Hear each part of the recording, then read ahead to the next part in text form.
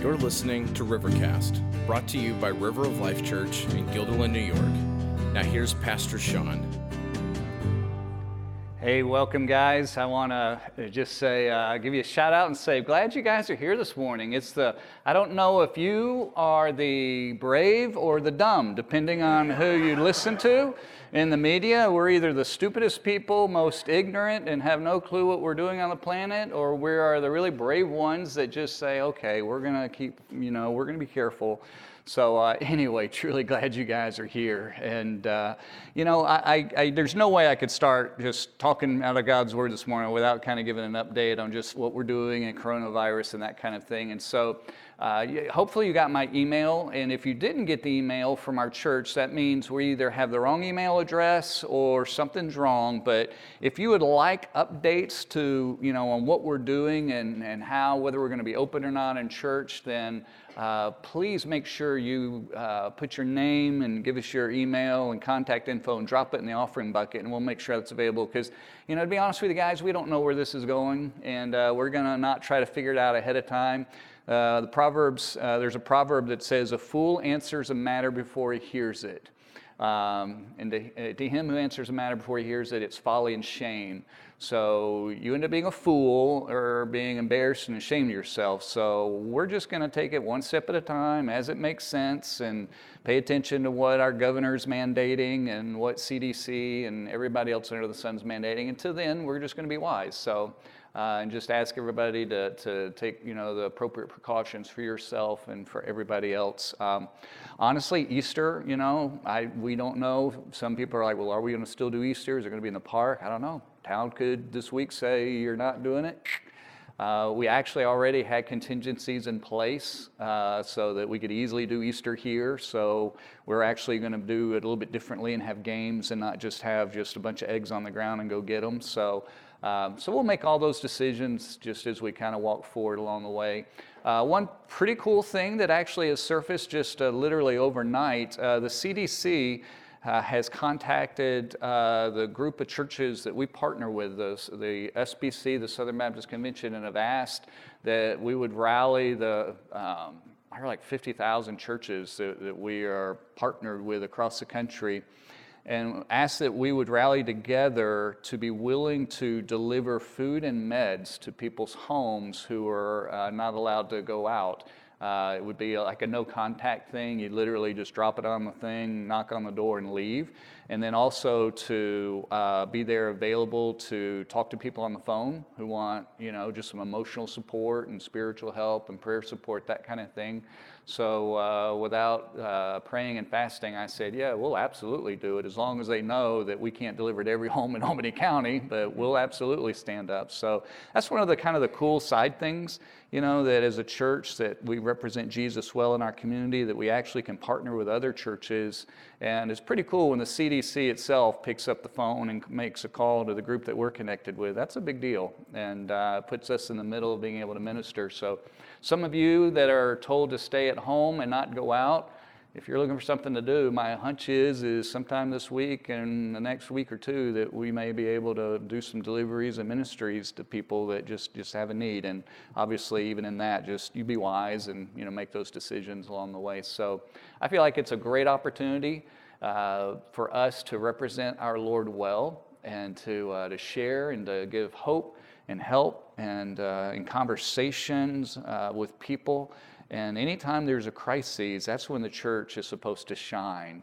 And so that's what I'm actually praying for. It's just that each of us in our little sphere, in our little world in which we live, is that we would represent Jesus really, really well and serve him. So I'd like to just start our service out this morning by praying for our community, for our leaders, for people.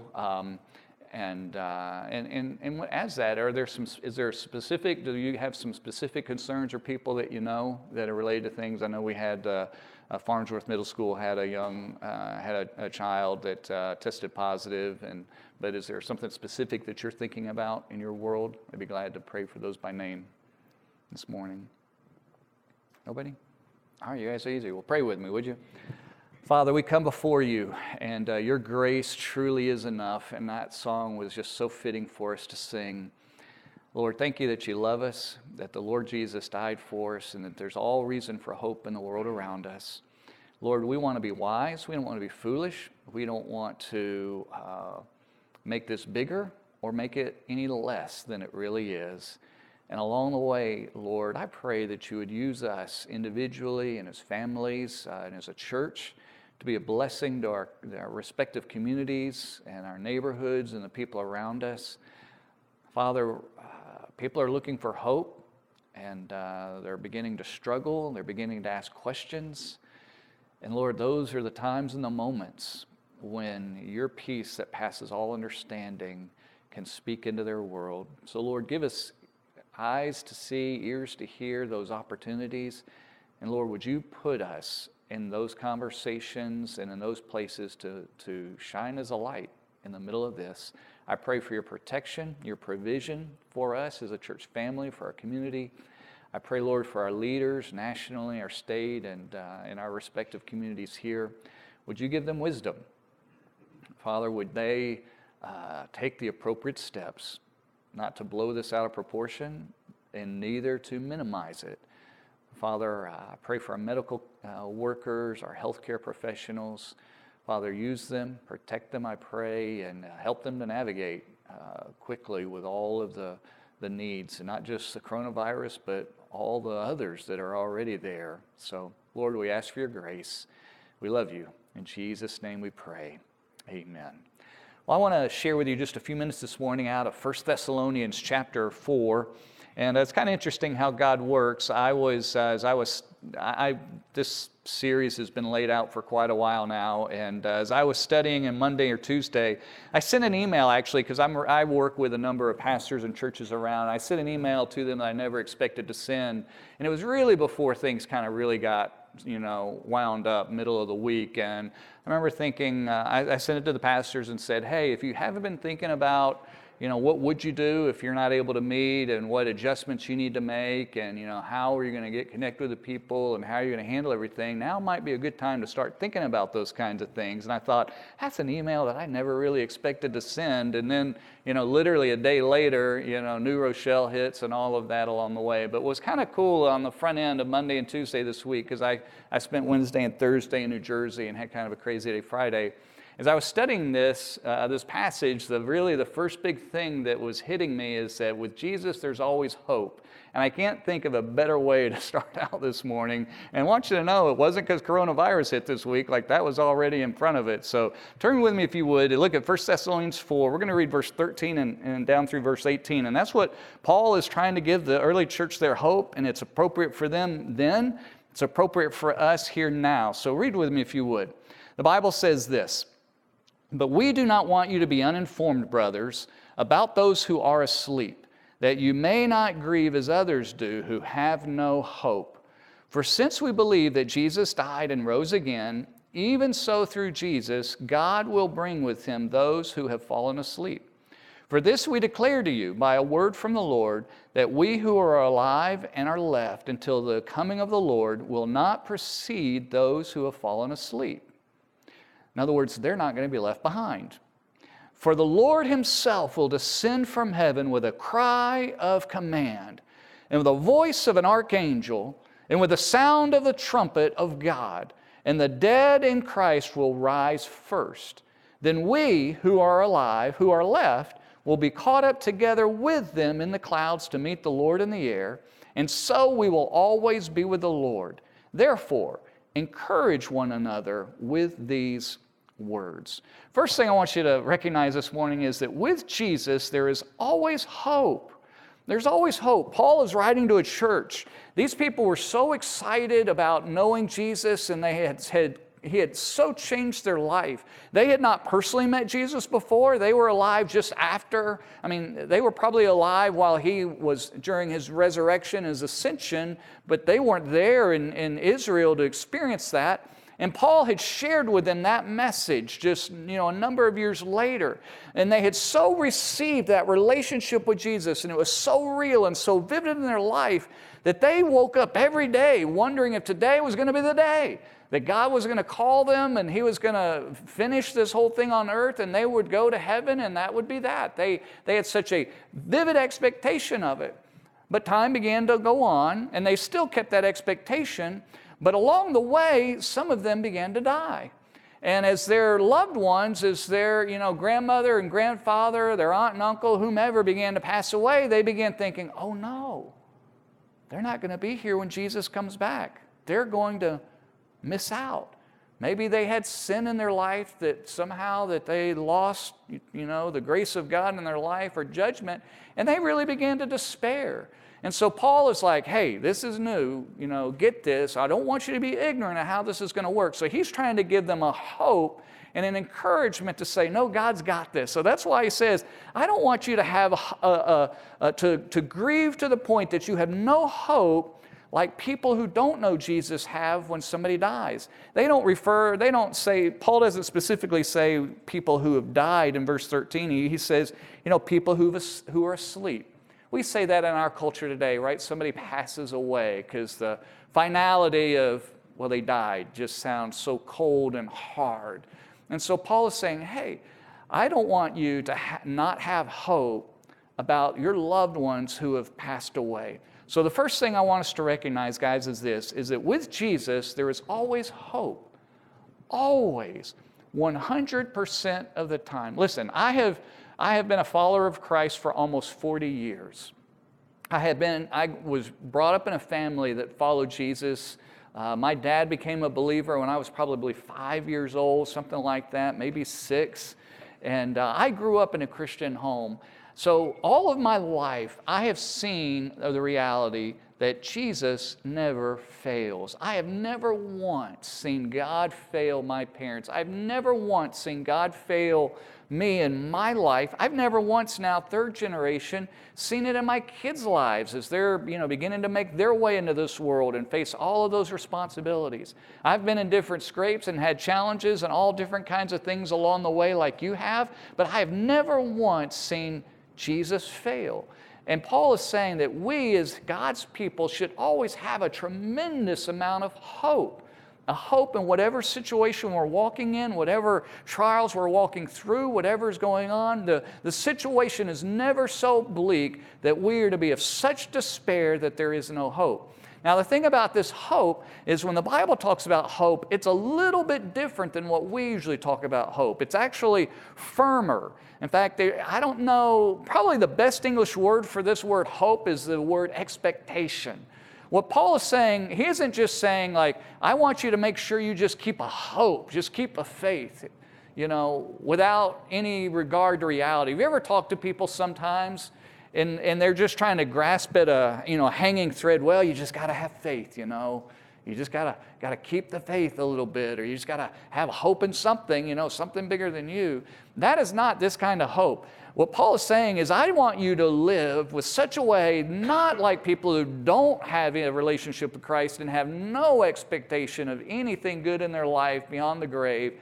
I want you to have a firm, assured, guaranteed money in the bank that inflation and interest and stocks crashing because of coronavirus can't touch. I want you to know that you have a firm foundation of which to affix your life toward which you stand upon, that you know that everything is okay because it is going to be in reality. You have a sure and a firm hope in the middle of that. Stress is the kind of thing, and anxiety is the kind of thing that builds upon itself. If you have stress and anxiety here, and then the next little thing that comes along and you get a little bit more from something else, it kind of just piles in. And it piles up on you. It's like a compounding interest kind of thing. And what Paul is telling us is that we should have a hope in all of those scenarios and in every one of those situations that we should not be without that at all. Sometimes you and I allow the little things to cause us not to have hope. We can have the troubles and challenges of life. Oh no, what are we going to do? What if this happens, or what if that, and all of these things. We truly don't know what this week's going to unfold in our future from work and from all kinds of things. We don't know, but we don't have to fret. We don't have to worry. We have a hope. So the fact that we know that we can have a hope even that when we die, that God has got this and He'll take care of us, how much more as we just face one step at a time, one moment by moment, one day at a time, and all of that, is that we have a phenomenal hope in our Lord Jesus, who loves us and gave His life for us, and He died for us. Now, this hope isn't just for everybody. I want to make this clear, but notice what Paul says. He says in verse 14, since we believe that Jesus died and rose again, even so through Jesus, God will bring those who have fallen asleep. Paul says this, he's like, look guys, this hope, this isn't just hope that's out there for everybody. This is hope that is for those who have put their secure faith and belief in Jesus who died for them. And that same Jesus who rose again. It's the people who hope in the gospel. That's the center of all of our hope in life. You see, Jesus dying on the cross for us is what saves us. It's what gives us a relationship with God in heaven. But it's out of that relationship that in every sphere of life, we should wake up with such an incredible hope in the middle of that day. When we get up in the morning, God, thank you for Jesus. I want to know and follow Him today. And God, my hope is in you. My hope's not in our governor. Our hope's not in there being enough respirators to go around and enough test kits to go around. And my hope's not in medical science catching up to anything. Yeah, I want those things. I'm not saying that that's silly or foolish. Absolutely. We wouldn't have hand sanitizer out there and asking people to use it, and stay home if you've got the sniffles or whatever. But we do those things because our hope is in Jesus, not instead of our hope being in Jesus. So that He really is the one that we should center on and find our hope in the middle of that. Now let me shift to the second thing I want you to recognize. The reason we have hope is because of Jesus, and it's because Jesus is alive. And because Jesus is being alive, that reality of that resurrection means that our resurrection is real also. So notice as Paul's writing to these people, he's like, hey, I don't want you to be worried about this. When Jesus comes back, it wasn't that He was just going to put you like some Star Trek teleporter thing, just feel, kind of you're going to go from this earth to wherever He's going to take you. He says, He's telling us that there's going to be an actual resurrection. And look at the details. There's no place in the Bible that gives us such a detail of what it's really in that moment going to be like when our Lord Jesus comes back. Look what He says. He says this in verse 15. He says, we declare to you by a word from the Lord. He says, I got this straight from Jesus, that we who are alive and are left until the coming of the Lord will not proceed. No, they're not going to go before the ones who've fallen asleep. They're going to go first, is what He's saying. In verse 16, the Lord Himself will descend from heaven with a cry of command. He's telling us Jesus isn't delegating this. He's not sending some general. He's not going to send Paul the Apostle back or Peter to come gather people. He's not going to send Abraham back. He's not going to send Michael or Gabriel, any of the two baddest angels that there ever were, the baddest good angels, Michael the archangel. He's not going to send them to do it. He Himself is going to come. And it's going to be with a shout of a command. He will come back with authority over this whole world. When He came the first time, He did not come with authority, not in the same way. He came in innocence. He came in humility, lying in that manger. When He comes back this next time, there will be an authority, and a shout will literally be heard all around the world. Skeptics back in the day, 100 years ago, would say like, yeah, really? How is the whole world going to see Jesus come back? Is that so hard to believe today? With our technology?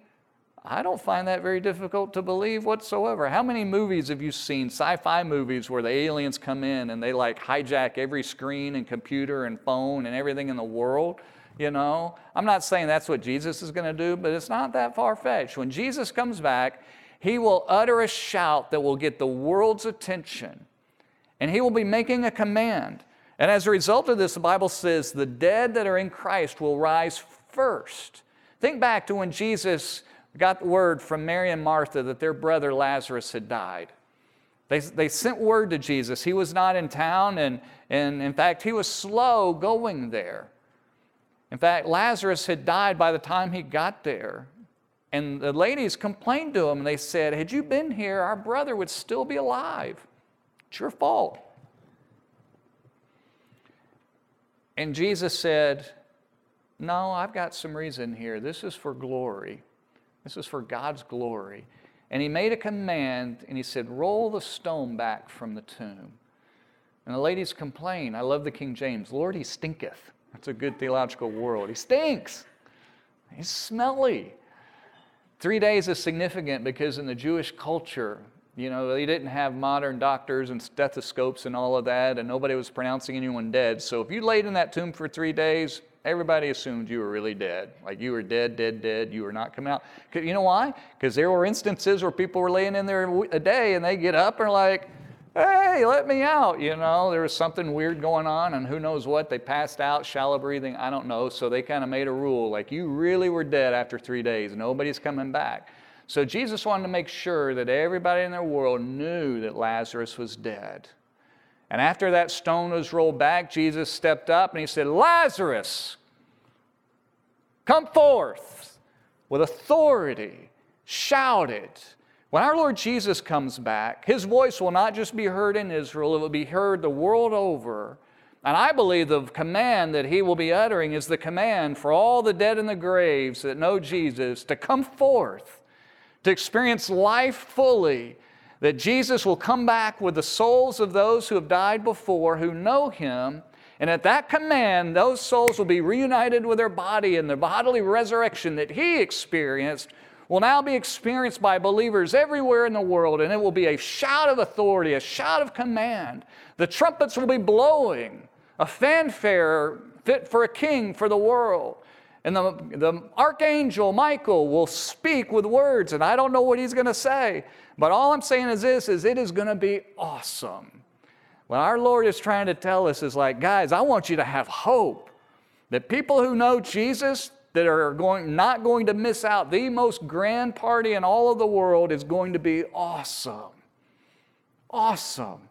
To see our Lord, who himself will descend into those clouds. You see, for us, death is not a final state. That's why there's hope. If there's hope after we die, there's hope in everything we do and how we live right now. Everything with hope. With an encouragement and a joy in our soul. For the believer, death is not a reality. The Bible says that for us to be absent from this body is to be present with the Lord. Paul said, I would rather be there than here. You see, the real us is not this body. It's kind of funny. We spend so much money and so much time and so much effort to look good and take care of this outer body, but that's not the real us. This body is kind of like a house for our soul. The real us is what's on the inside. And the Bible tells us that for the believer who knows the Lord Jesus and surrendered their life to him, when we are outside of that body, all that really changes is we've got a new mailing address. Our zip code has changed. We no longer have our old street address, but we are with the Lord. And that he will return with all of those individuals who are in heaven who know him. And in that grand moment, I don't know how it will happen, but he will resurrect their body. No more scars, no more all the pain and all of the degradation of the world around them that their bodies experienced will be united together with their soul, and they will come and they will meet Jesus. In a moment, in a twinkling of an eye, Paul says in 1 Corinthians. And then those who are believers, who are alive, will be right behind them. They will go right behind in heaven. Now, for some of you who are afraid of heights, I don't know how that's going to work. You're afraid of heights, Dan. Buckle your seatbelt.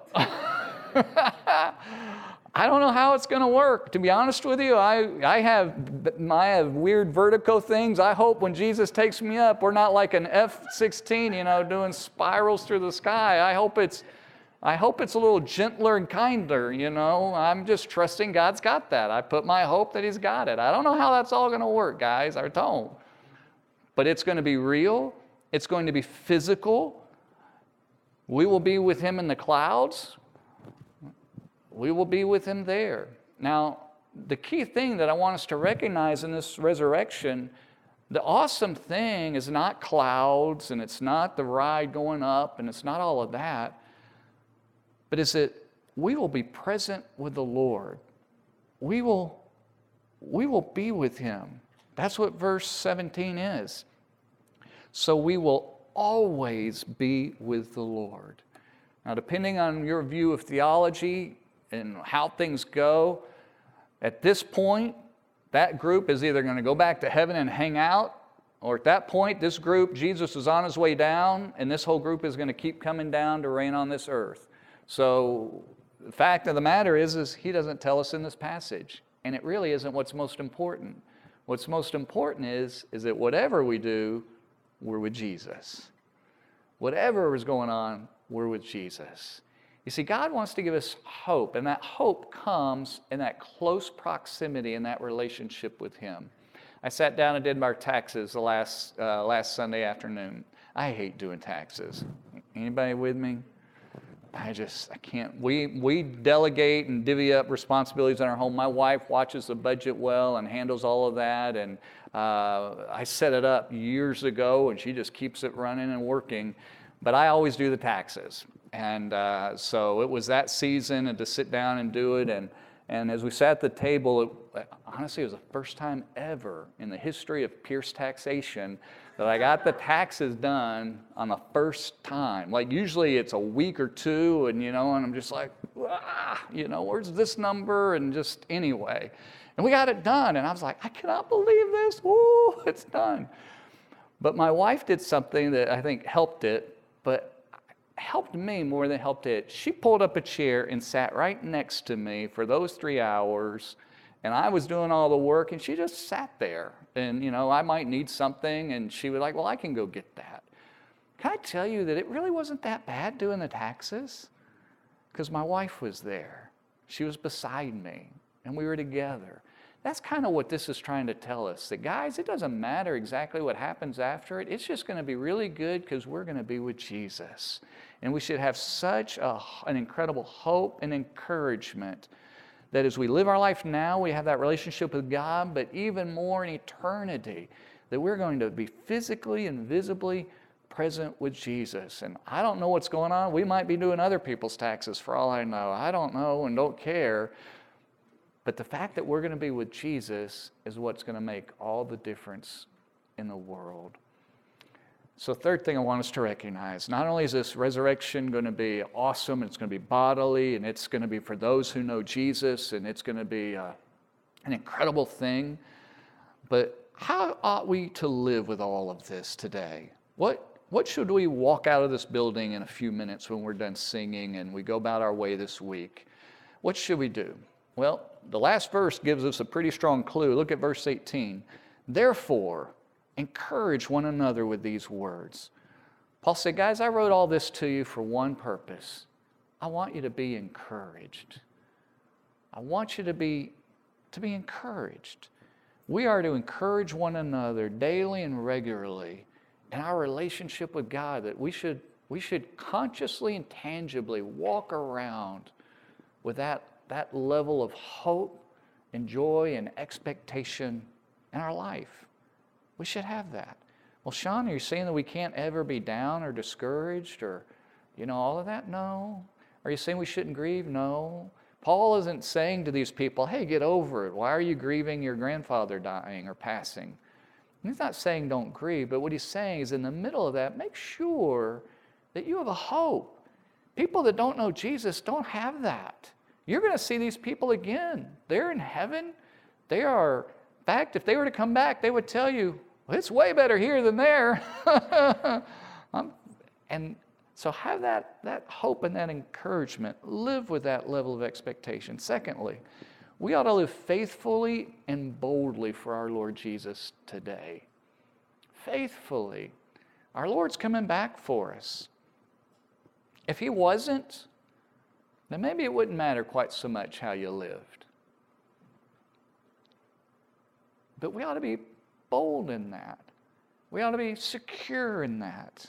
We ought to live faithfully in our Christian walk, because our Lord's coming back for us. I mean, it's like the mom who goes, to work or whatever she's doing, maybe shopping, whatever is going on, and comes home and, wants something done in the house.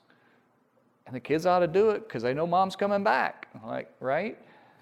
If mom wasn't coming back, they'd be like, woohoo, mom's gone, we can party, she's not going to be here for a week. Our Lord's coming back. And so we ought to live faithfully and boldly in our relationship with him. Because he's coming back, our focus ought to be on him. That's honestly, if that's really where discouragement comes from. I think most depression comes there. I'm not talking about chemical depression. I'm talking about most depression, which is in our minds and our hearts are set on something that we can't get. The Bible says is that hope deferred makes the heart sick. Part of that sickness is the depression and the anxiety or the different stresses that come in there because you've got your hope set on something and you don't have it. And if your hope is on your security, right now people aren't feeling secure and so they're worried. Well, if your hope is set on something bigger than that, like God, then this down here doesn't bother you so much. Hope deferred makes the heart sick. That's all of that stuff inside of us. But desire fulfilled is a tree of life. When God is your desire and your focus is upon the Lord Jesus, and he's your desire, then your heart becomes healthier. I don't mean your physical heart. You guys know I'm talking about the inside heart. I'm talking about the stuff that's on the inside. Because that's really your purpose, your goal, your focus, your joy, and all of it. That's not just a tip or a trick to say, hey, here's how to play the mind game in yourself, This is not a mind game. This is for real. Either your hope is set in something that can deliver and really protect and serve and guide and care for you, or it can't. And you will never be able to trick your brain into, I'm going to put my hope into something. I know it's really not anything, but I'm just going to do it so they can have hope, almost like hope in hope. No, that doesn't work. Put your focus on the Lord Jesus. And as you find your hope in him, all the rest of the stuff just becomes a lot easier as you go and as you live through life. Last thing. If these things are true, we ought to invite other people to know Jesus. We ought to be emboldened to do that. You see, Paul makes a reference here. His real focus is to encourage the church. But I want you to notice that he says, we shouldn't live without hope like people who don't know Jesus. You see, folks, when you don't know Jesus, you don't have hope. You don't have hope after the grave. You don't have a legitimate reason of expectation of things working out in your life and things working out in eternity for your good. This should cause us to have such compassion and boldness for people that don't know Jesus and our own family. They don't have hope. They don't have those expectations of health and happiness. You see, for us as believers, when we go to heaven, there's going to be a grand reunion. It's going to be us together with Jesus. For those that don't know Christ, there is not going to be a reunion going on. Not at all. This is not going to be it's going to be a disaster, cataclysmic disaster of their soul and of their life. To the degree that when Jesus told us the story to understand what that's going to be like, he told the story about the rich man who died and went to hell separated from God, who petitioned Abraham to say, Abraham, can't you just do something so my brothers don't come here? That was the last thing that he wanted because he knew if they went there, there was no hope whatsoever. So guys, the fact that you and I have this blessing and this relationship with God, it should cause us to love well, to share well, to serve well, to care for, and to reach out to the people around us. I don't know truly what's going to happen with Easter. We've got invitations ready, plans are set, chairs are rented. I even there's on the table, you'll see them if you're interested. We bought like 40 or 50 little giveaway booklets, the case for the resurrection, or case for Easter, it's a case for Easter. Might be the best time in the world to hand those out because people are going to be at home not doing anything, Maybe they're going to read the things and pay attention to them. So I don't know how God wants to use you right now in this season, but there's a season. There's something going on, and there's opportunity that people are beginning to ask questions and why, and they're going through stresses, and they're trying to figure things out. So maybe you know somebody that would do well to have one of those books. Take it home, spray it with Lysol, tell them it's good, and hand it to them. Give it to them with rubber gloves on, whatever you got to do, Give them invitation for Easter. I don't know. But you and I should be doubly and triply committed that other people would have this incredible blessing like we do as well. So let's have all the hope that God gives us. Let's live it out. Let's share it. I'm going to ask our worship team to come up. I'm going to pray for us right now. Father, I'm grateful for the hope that we have in Jesus. Lord, thank you that you did not leave us without any expectation of taking care of us now and in the future. And Lord, if you are strong enough to put back the molecules in our body perfectly, to recreate us and to reunite our soul to our body, Lord, if you're the God that is that powerful and that committed to our good, there is nothing in this world that you will not do for our best interest. Lord, forgive us when we don't find our hope and our trust in you, and help us to live that out with bold confidence and joy. And Lord, would you give us opportunities to share that, I pray. In Jesus' name, amen. Thanks for listening to Rivercast, brought to you by River of Life Church in Guilderland, New York. Visit us on Sundays at 10 a.m. or online at riveralbany.com.